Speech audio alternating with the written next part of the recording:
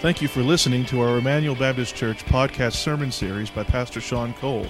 Emmanuel exists to display God's glory, declare God's gospel, and to disciple for God's Great Commission.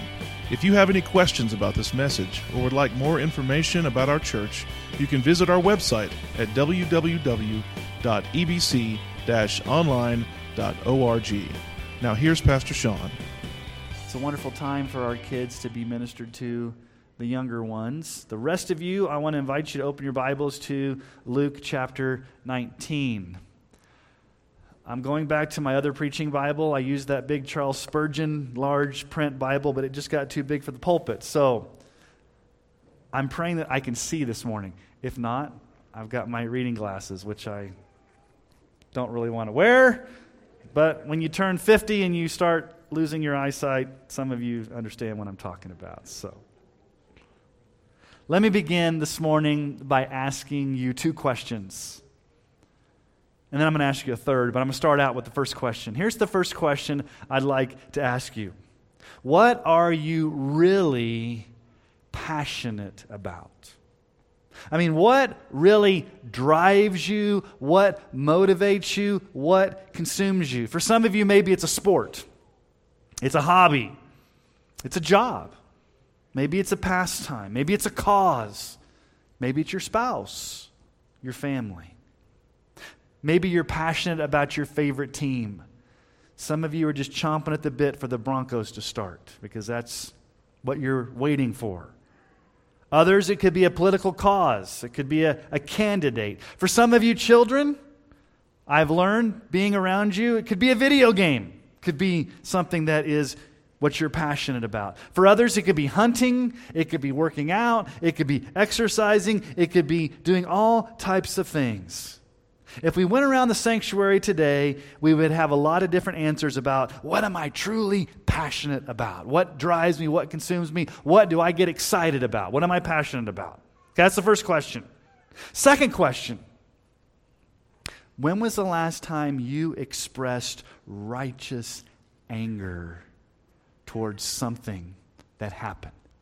A righteous anger. It's often interesting that the things that you're most passionate about, when they get threatened, when something goes against what you're most passionate about, that's when you get the most angry. And sometimes it's a righteous anger. Perhaps your kid gets bullied at school. And they come home sobbing and they tell you the story and everything in your heart begins to boil and you want to take up the offense for your child that's been bullied and you want to have a righteous anger. You want to march into that teacher and you want to address the issue because you have a righteous anger. Or for some of you, maybe you were wrongfully terminated. You came in and you found out that you had lost your job and you didn't do anything wrong and that actually the person that was cheating, the person that was kind of doing things that were illegal, they got promoted, they got the job and you got wrongfully terminated and you just have this righteous anger. It's not fair. I've done everything right. Why did this happen to me? So when was the last time you were passionate? Or what are you really passionate about? And then second question, when was the last time you expressed a righteous anger? Well, let me ask you the most pressing question this morning. When was the last time you were passionate, truly passionate about Jesus and His glory, that you did something radical about it? You were passionate about Jesus and His glory. That's a harder question, isn't it? So in the passage before us this morning, Jesus is acting with great passion and with righteous anger for the glory of God's name in the temple. This is more than just Jesus kicking out the money changers. There's something deeper going on here. So let's read this account together. Luke chapter 19. This is right after Jesus weeps over Jerusalem. Mark's gospel tells us this happens on the Monday after Palm Sunday that we looked at last week. So this is Holy Week leading up to Good Friday. This happens on the Monday. So picking up in verse 45. And he entered the temple and began to drive out those who sold, saying to them, "It is written, my house shall be a house of prayer, but you made it a den of robbers." And he was teaching daily in the temple. The chief priests and the scribes and the principal men of the people were seeking to destroy him, but they did not find anything they could do, for all the people were hanging on his words. Jesus will go into the temple and will clear out the money changers. Luke is going to focus us on the temple for the next few chapters leading up to the crucifixion. The temple is central to the worship in Israel, so things are focusing on the temple. Now, what is going on in the temple on Monday leading up to Friday? What happens on Friday? Friday's Passover. So this is the Feast of Unleavened Bread. This is Passover week. And so what happens during Passover week? People would travel from miles upon miles to come to Jerusalem, to the temple, to sacrifice the pure, spotless lamb for Passover. And here's what would happen.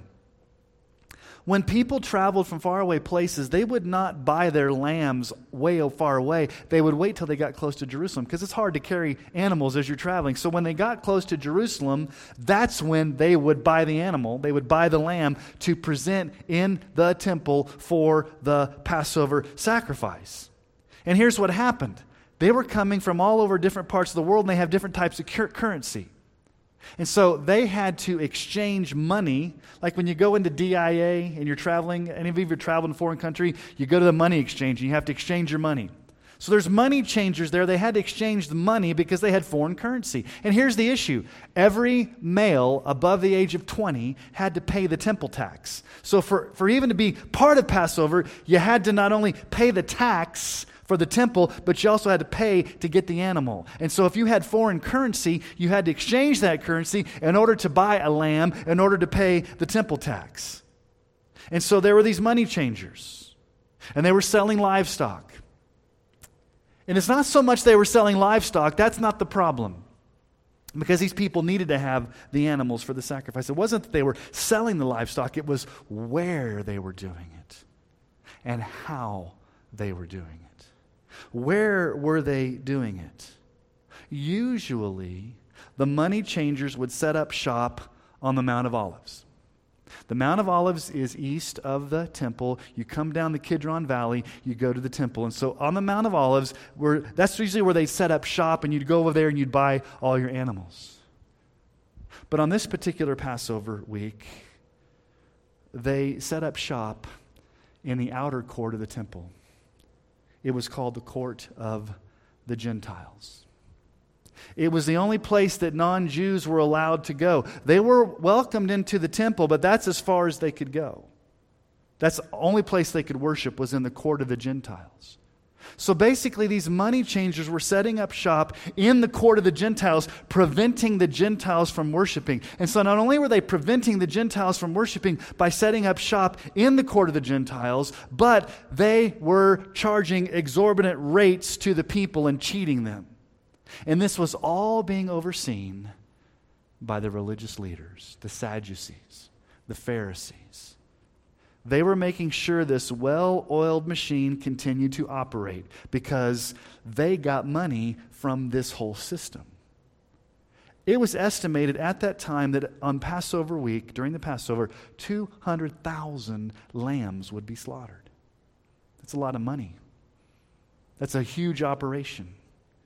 And so what Jesus does here, he's going to come in and interrupt this operation. This court of the Gentiles, where these money changers are engaging in this behavior. Not only were the pocketbooks of these rulers being affected, but the worship of the Gentiles was being polluted. Now, Luke here is pretty brief in what he says. There's only 2 verses there. He began to drive out those who sold, and then he quotes from 2 Old Testament passages. Mark's gospel gives us a little bit more detail. You also see it in Matthew.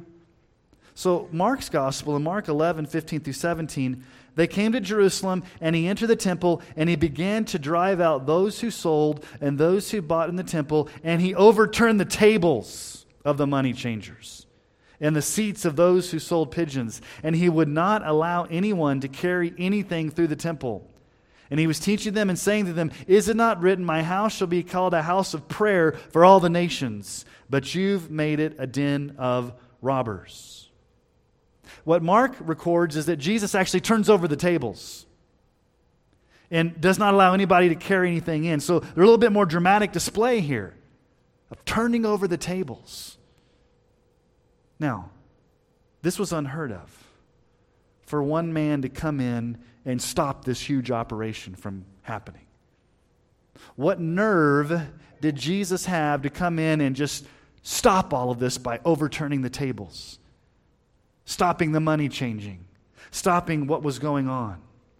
Luke uses a very interesting word there for driving out. Verse 45, he entered the temple and he began to drive out.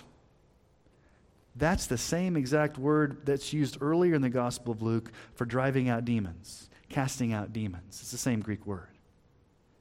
So Luke is kind of equating what's going on here as almost demonic in a sense. It needs to be cast out. It needs to be thrust out. They need to be driven out of here. The same way a demon needs to be driven out of a person. And you see, this is extreme behavior. Throwing over tables, driving people out, having this passionate, righteous anger. This is not the Jesus that we're used to seeing. When you think of Jesus, this is not the Jesus that our culture tends to think about. The docile Jesus walking around with lambs in his hand, giving nice statements and just telling everybody, don't judge and be nice to one another. That's not the Jesus here that we see. He's passionate. He's zealous for God's glory. He has a righteous anger. Now, we need to be very careful here because Jesus can express holy anger and do it in a way that's not sinful because Jesus never sinned. We can express righteous anger, but there's always going to be sin blowing up in us because we're sinful. Jesus can express a righteous anger and never sin because he never once sinned. So this is a holy anger. This is a righteous anger. This is a right for him to have this type of anger. And so it's not just like Jesus has this irrational outburst. It's not Jesus flying off the handle. Jesus is doing this because of what's happening in God's house. Jesus has a passion for God's glory in the house of God. And it's being desecrated. It's being messed with. It's being polluted. God's glory, God's house is being impacted by these money changers. They've taken what's holy, they've taken what's pure, and they're making it evil. And they're making it impure. And Jesus is not going to just sit idly by and allow this to happen. So you need to have a category in your mind for a holy, passionate Jesus that's zealous for the glory of God. When God's glory is on the line, Jesus is going to stand up and do something about it. He's not going to idly sit by and let this just pass. He's got a passion, a righteous anger for the glory of God. And I wonder if you have that same attitude. I'm afraid that in our culture, when you hear the Lord's name in vain, it goes in one ear and out the other. Does it ever bother you when you hear the Lord's name being profaned? I'll never forget when I was in high school, I was playing basketball at the YMCA. And so my dad was a pastor and a bunch of his pastor friends were playing. We were playing a pickup game and there were some other guys there. And we were playing basketball and we were all getting into it. And this one guy shot and he missed it. And he used the Lord's name in vain. And I didn't think anything of it, but what happened next shocked me. A pastor got up in his face and said, "Stop it! Stop it right now. It's not God's fault that you missed that shot. You will not use the Lord's name in vain. If you continue to do that, you're off the court. It's not going to be acceptable right here, right now. Stop it." Got in the guy's face. And I'm a 16-year-old kid like, whoa. You a little passionate about the Lord's name being used in vain on the basketball court? That pastor was. I mean, he was boiling when he heard the Lord's name in vain, and he stopped the game and got in the guy's face. And I remember he's like, it's not God's fault you missed that shot.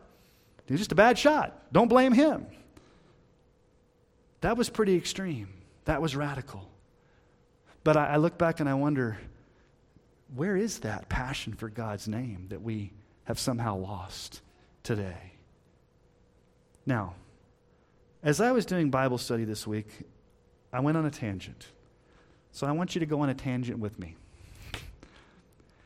And here, it's not really a tangent because it's in the text.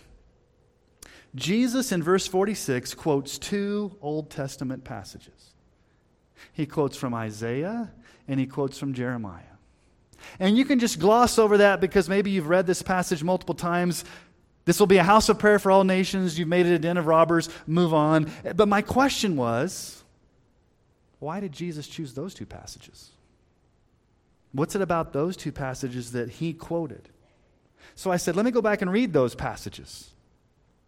And as you go back and you read those passages in their Old Testament context, then you understand a little bit more about why Jesus quoted those. So I need you to indulge me this morning. We're going to jump out of Luke and we're going to go look at these two Old Testament passages. So let me ask you first of all to turn in your Bibles to Isaiah chapter 56. Isaiah 56, verses 6 through 8. This is the first part of the passage that Jesus quotes here from the Old Testament.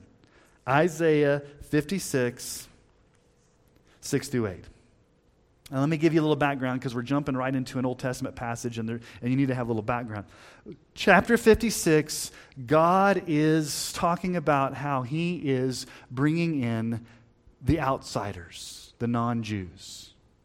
And he has two categories, the foreigner, the Gentile, and the eunuch.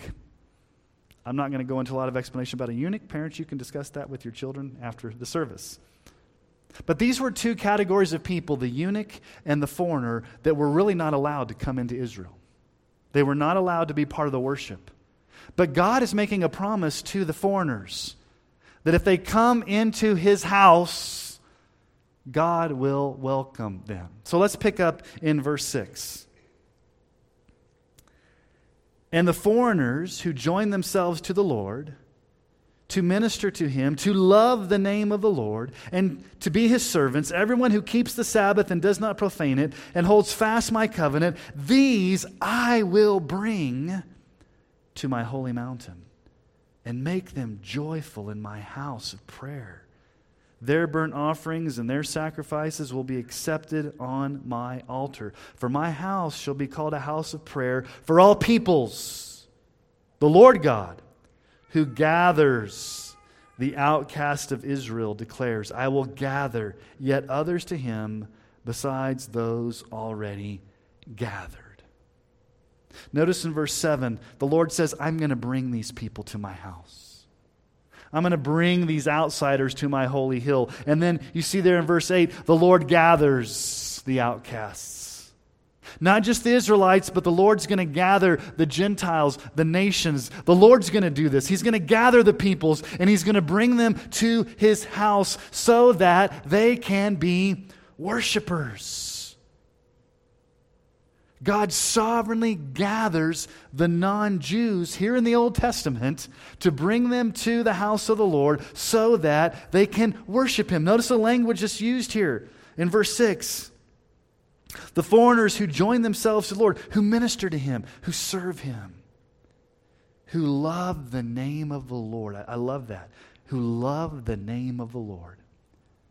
You might just gloss over that, but in the Old Testament, to love the name of the Lord was more than just, hey, I'm going to show up at the temple. To love the name of the Lord, to love the name of Yahweh, meant you were entering into a covenant relationship with the living God. You were loving him. You were serving him. You were joyfully, verse 7, to make them joyful in my house of prayer. So God's plan all along was not only for the Jews to come to the temple and worship and serve and be joyful in prayer, but it was for all the nations. It was for the Gentiles too. wasn't just exclusively for the Jews, it was for the nations to come, and God would gather them to be worshipers. And I want you to remember something. When God gave Solomon the instructions to build the temple, he built that into the instructions. Let's just go back and read it. It'll be on the screen. 1 Kings 8, 41 through 43. When God is giving instructions to Solomon on how to build the temple, listen to the instructions that are given before the temple's even built. Likewise, when a foreigner who was not of your people Israel, i.e. a Gentile, a foreigner, someone that's part of the nations, when they come from a far country for your name's sake, for they shall hear of your great name and your mighty hand and your outstretched arm, when he comes and prays toward this house, here in heaven your dwelling place, and do according to all for which the foreigner calls to you, in order that all the peoples of the earth may know your name and fear you, as do your people Israel, and that they may know that this house that I have built is called by your name. What did God say from the very beginning? When you build the temple, don't just build it for the Jews, but build it for the nations. Because if the nations come and they hear about the glory of the Lord, invite them in so they too can be worshipers. They can join in the worship of the living God. So God's plan from the very beginning in the building of the temple was not just for the Jews, but for the nations to come and to worship the living God. That's the context for why Jesus is upset that the court of the Gentiles is being polluted. The Gentiles are being prevented from worshiping the living God.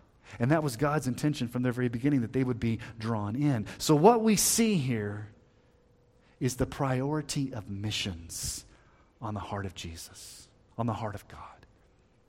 Bring the nations. Bring the peoples. Gather the peoples. Build the temple for the nations. Let the nations come. What's the mission of the church? Is it to show up and sit here and kind of relax in an air-conditioned building and hear some good preaching? What's the mission of the church? Matthew 28, 18 through 20. Jesus came and said to them, all authority in heaven and on earth has been given to me. Go therefore and make disciples of whom? Of all nations. The Greek word there is ethne. That's where we get the word ethnicities. All the nations, all the ethnicities. Baptizing them in the name of the Father and of the Son and of the Holy Spirit, teaching them to observe all that I've commanded you. And behold, I'm with you always to the end of the age. Our mission is to go to the nations. Now that means we take mission trips to foreign nations, but it also means your neighbor next door that doesn't know Jesus. The coworker that you work with that doesn't know Jesus, the person in your school, the person on your team, the person on your street, the person that you come in contact that doesn't know Jesus, we are called to go to them and make disciples and tell them about how they can have salvation through Jesus. Now listen to the famous words of John Piper. This quote has stuck with me for about 20 years now. Missions is not the ultimate goal of the church. Worship is. Missions exists because worship doesn't. Therefore, worship is the fuel and goal of missions. You ever thought about that? Missions exist because worship doesn't. Why do we do missions? Because there's people living in unreached areas that aren't worshipers. They're not worshiping Jesus. So yes, we go tell them the gospel so they can be saved, but they're saved unto worship, to worship the living God. That's the ultimate goal of worship, of missions, is to make worshipers. The people that are in unreached areas would repent and believe in Jesus and so become worshipers of the living God. That Jesus would be their passion, that they would worship His holy name. So the first thing we see in here is a priority for missions. There shall be a house of prayer for all the nations. It's supposed to be gathering the nations, going to the nations, a heart for the nations. But the second thing we see that Jesus talks about here is a passion for prayer. My house will be a house of prayer for all the nations. A passion for prayer. My house will be a house of prayer for all the nations. Is Emmanuel Baptist Church a house of prayer? Where we take prayer seriously as a top priority. Colossians 4:2. Continue steadfastly in prayer. being watchful in it with thanksgiving. Steadfastly. Continue. 1 Thessalonians 5:17. Pray without ceasing. You go to the book of Acts, and I challenge you, if you read chapters 1 through 6 in the book of Acts, you will see the apostles in the early church devoting themselves. That's the key word that's used there in Acts. Devoting themselves to prayer. Passionately pursuing and devoting themselves to prayer. What happens in the upper room? Acts 1:14. All these with one accord were devoting themselves to prayer. Waiting for Pentecost. Waiting for the Holy Spirit. They're devoting themselves to prayer. Acts 2:42. They devoted themselves to the apostles' teaching, to fellowship, to the breaking of bread, and prayer. They devoted themselves to prayer. Acts 6:4. But we will devote ourselves to prayer and the ministry of the word. Most of you know I'm a huge fan of Charles Spurgeon, pastor of the Metropolitan Tabernacle Church in London in the mid to late 1800s. The first mega church, I guess you'd say, 6,000 people. So it was a hot July day at Spurgeon's church, and these 5 students from America wanted to come and visit Metropolitan Tabernacle. They wanted to meet the venerable Charles Spurgeon and hear him preach, and they were excited to show up. And so they showed up early, and there was a man that met them at the door, kind of a kind man, a kind of a quiet man, and they said, "We're here to hear Spurgeon preach, and we're excited. We've come all the way from America. We're here." And this man said, "Well, let me kind of show you around a little bit. Let me give you a tour of the building." And they're like, "Oh, that's kind of cool. The guy's going to give us a tour of the building." So the guy takes them on a tour of the building, and then he takes them downstairs and says, "Hey, do you want to see the boiler room?" They're like, "The boiler room? It's the middle of July. I don't know if I want to see the boiler room. What's the deal with like going down and seeing a heater, a furnace?" He says, "Let me show you the boiler room." So they go downstairs, and this man opens the door, and there's 200 people on their knees praying. And this man says, "This is the heart of our church. This is the boiler room. This is where people pray. This is where people pray for me.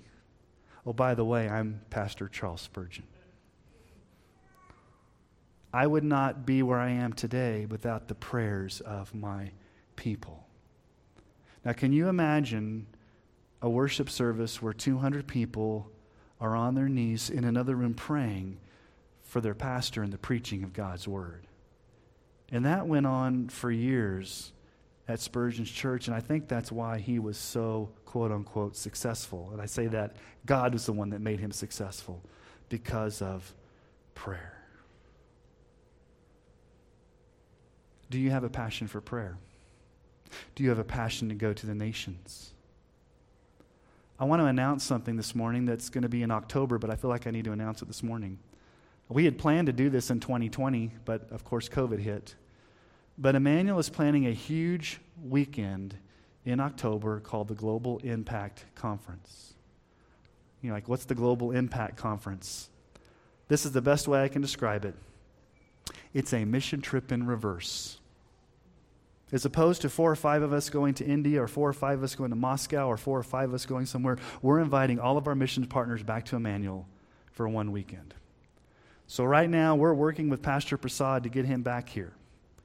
Our missionaries, and I can't say it because we're on live stream, but their initials are D and K, our friends, they will be here. We have people from all over the country and world coming back for a concentrated week where you will hear them speak. We will have celebrations. We'll have a missions fair. It's basically a way to show that Emmanuel has an Acts 1:8 vision, and instead of a few of us going on a long overseas mission trip, we're going to bring everybody back to Emmanuel so we can love on our mission partners. So that's coming up in October. It's the Global Impact Conference. So Jesus had a passion for missions. Let the nations be gathered. He had a passion for prayer. My house will be called a house of prayer for all the nations. But yet Jesus quotes from a second Old Testament passage. He quotes from Jeremiah chapter 7. And so let's just turn over one book, Isaiah, Jeremiah 7. And let's read the context of where Jesus says, "My house you've made into a den of robbers." So my house will be a house of prayer for all the nations. That comes from Isaiah. but you've made it a den of robbers. That comes from Jeremiah chapter 7. Now, let's look at the context here, because what I'm about to share with you is actually a sermon. Okay, Jeremiah preaches a sermon standing at the front of the temple as worshipers are coming in. So think about it this way. Before you even walk in the door to hear the pastor preach, the pastor's out on the front porch preaching to you. These worshipers are coming into the temple, and God says, Jeremiah, go stand at the entrance and give this message as people are coming into worship. Okay, so Jeremiah is not talking to pagans. He's not talking to these rebel idolaters that are from far off places. He's talking to Jewish people that are showing up for worship. And what does he have to say to these people? So let's pick up in Jeremiah chapter 7, verse 1. The word of the Lord came to Jeremiah from the Lord. Stand in the gate of the Lord's house, that's the temple, and proclaim there his word. And say, hear the word of the Lord, all you men of Judah who enter these gates to worship the Lord. Okay, this is addressed to Israelites. Men of Judah who enter. Thus says the Lord of hosts, the God of Israel, amend your ways and your deeds, and I will let you dwell in this place. Do not trust in these deceptive words. This is the temple of the Lord. This is the temple of the Lord. This is the temple of the Lord. For if you truly amend your ways and your deeds, if you truly execute justice with one another, if you do not oppress the sojourner, the fatherless, the widow, or shed innocent blood in this place, and if you do not go after other gods to your own harm, then I'll let you dwell in this place, in the land that I gave of old to your fathers forever. Behold, you trust in deceptive words to no avail. Will you steal, murder, commit adultery, swear falsely, making offerings to Baal, and going after other gods that you've not known? And then come and stand before me in the house which is called by my name, and say, we're delivered, only to go on doing these abominations? Has this house which is called by my name become a den of robbers in your eyes? Behold, I myself have seen it, declares the Lord. Here's the picture. These worshipers are coming in to worship, and they're believing the lie. Now, you don't get this in your Hebrew text, but when Jeremiah there in verse 3 says, don't be deceived. Verse 4, do not trust in these deceptive words. These deceptive words. In the original language, just think of all caps, the lie. The big lie. Don't believe the big lie. Do not believe the big lie. And what was the big lie they were believing? Well, we're okay. We're God's chosen people. After all, God made a promise to Abraham, Isaac, and Jacob. God made a promise to David. The temple's been built. We're cool. We're okay. There's nothing wrong here. We're God's chosen people, so we can come into worship, but outside we can do whatever we dang well please. But when we come into worship, everything's okay. They had the superstitious attitude toward the temple. That's why they repeated it 3 times. The temple of the Lord, the temple of the Lord. And Jeremiah says, amend your ways. Change your ways. In other words, undergo a thoroughgoing repentance. Don't walk into this place with the attitude and the sin that you have. And then notice what he calls them out for in verse 10. So he's calling them out for all these sins. You guys are breaking the 10 commandments. You're following false gods. You're following Baal. You're being rebellious. You're acting like God doesn't see. And then in verse 10, you come and you stand before me in this house. The wording there is like, you come and you offer your worship. You come into the worship service and you stand before me. And what do you say? We're delivered. We're safe. Things are cool. There's no problem. Everything's great between me and God. Then notice what Jeremiah says there. Only to go on doing these abominations. That's the lie you're believing. Jewish people coming in here, men of Judah. You think you can do whatever you want in flagrant disobedience and then walk into church and act like nothing else happened. It's a lie that you're believing, Jeremiah says. So much so that you're making God's house a den of robbers. A place where sinners hide out. And you don't think God sees you. Why are you hiding out? Because you want to not be seen. What's the very last thing there in verse 11? Behold, I myself have seen it, declares the Lord. You can't pretend. You can't go through the motions. You can't live outside like a flagrant rebel and then come in here and act like everything's cool. God sees it. You can't hide. You're making his house a den of robbers. So we've seen a passion for the nations, a passion for prayer. But here's the third thing that Jesus talks about. Purity of worship. Purity of worship. I wonder if we're guilty of this same attitude ourselves. Do we believe the big lie?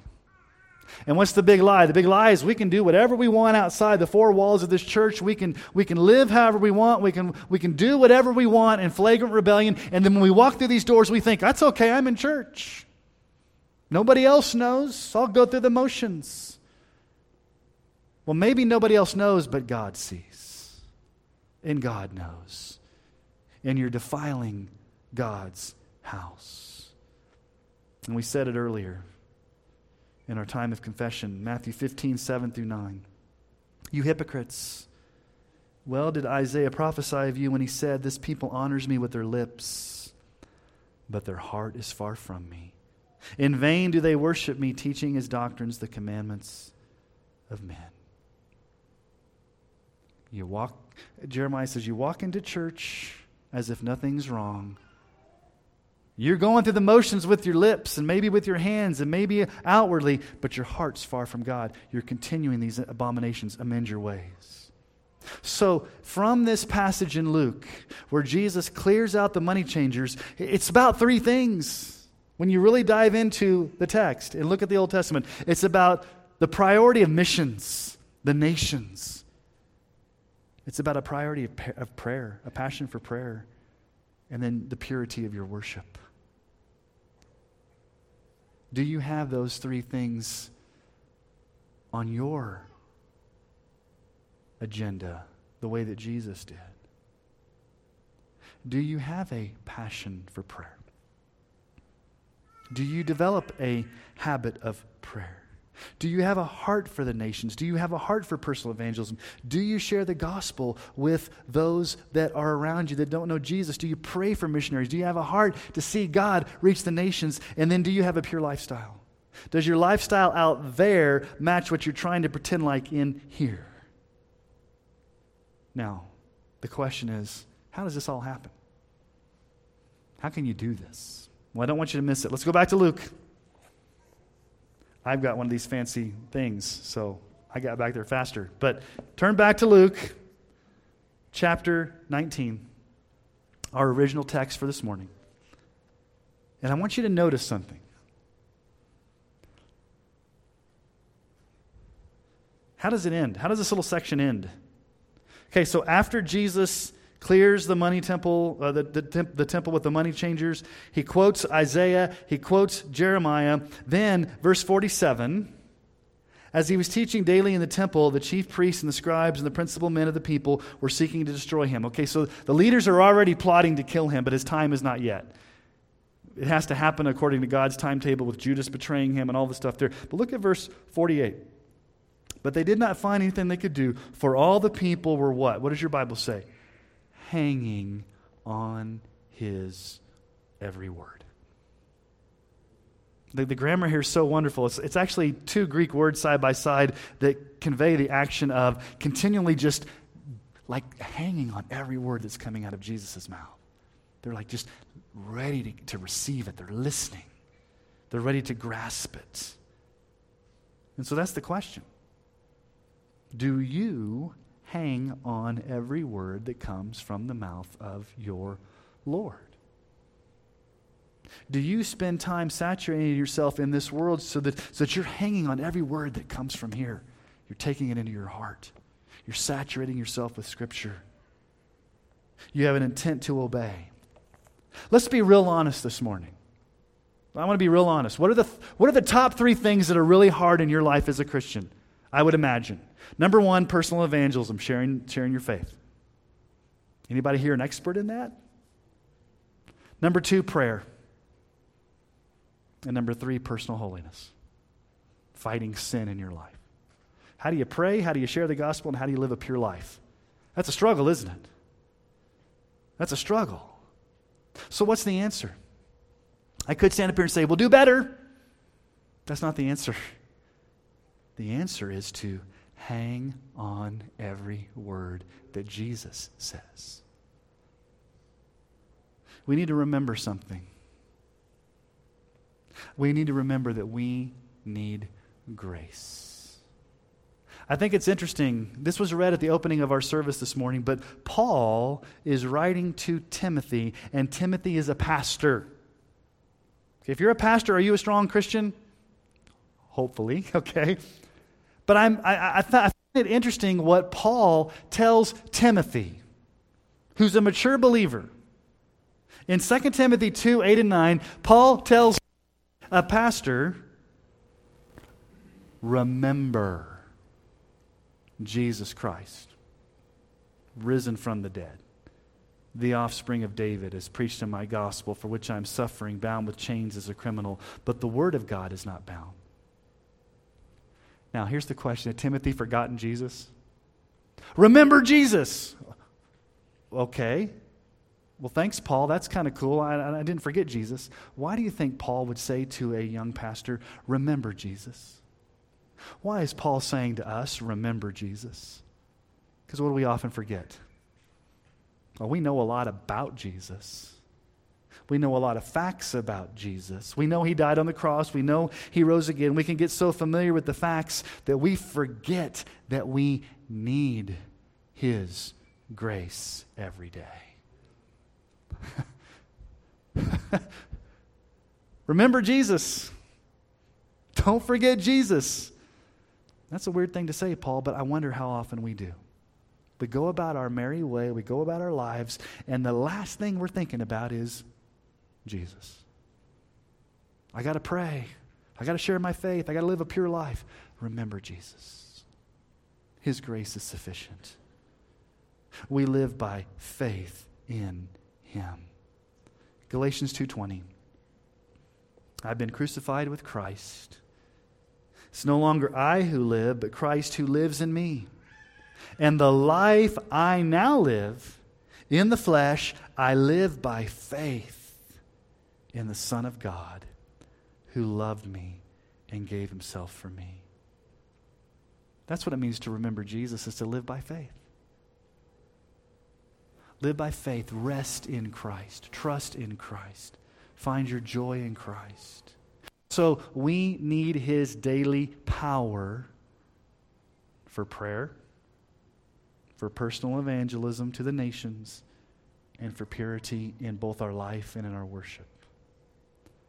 And so my call to us today is, would we all hang on every word that comes out of his mouth? Our ears would be attentive to every word that comes out of the mouth of Jesus that we find in this book. My word to all of us is this: remember Jesus. Let's go to him in prayer.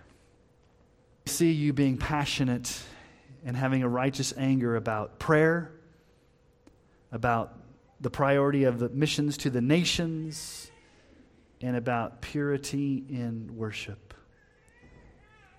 So much so that you did something radical about it. You overturned the tables and you drove out the money changers, because those things are priorities to you, Jesus. And if they're such high priorities to you, they need to be priorities to us.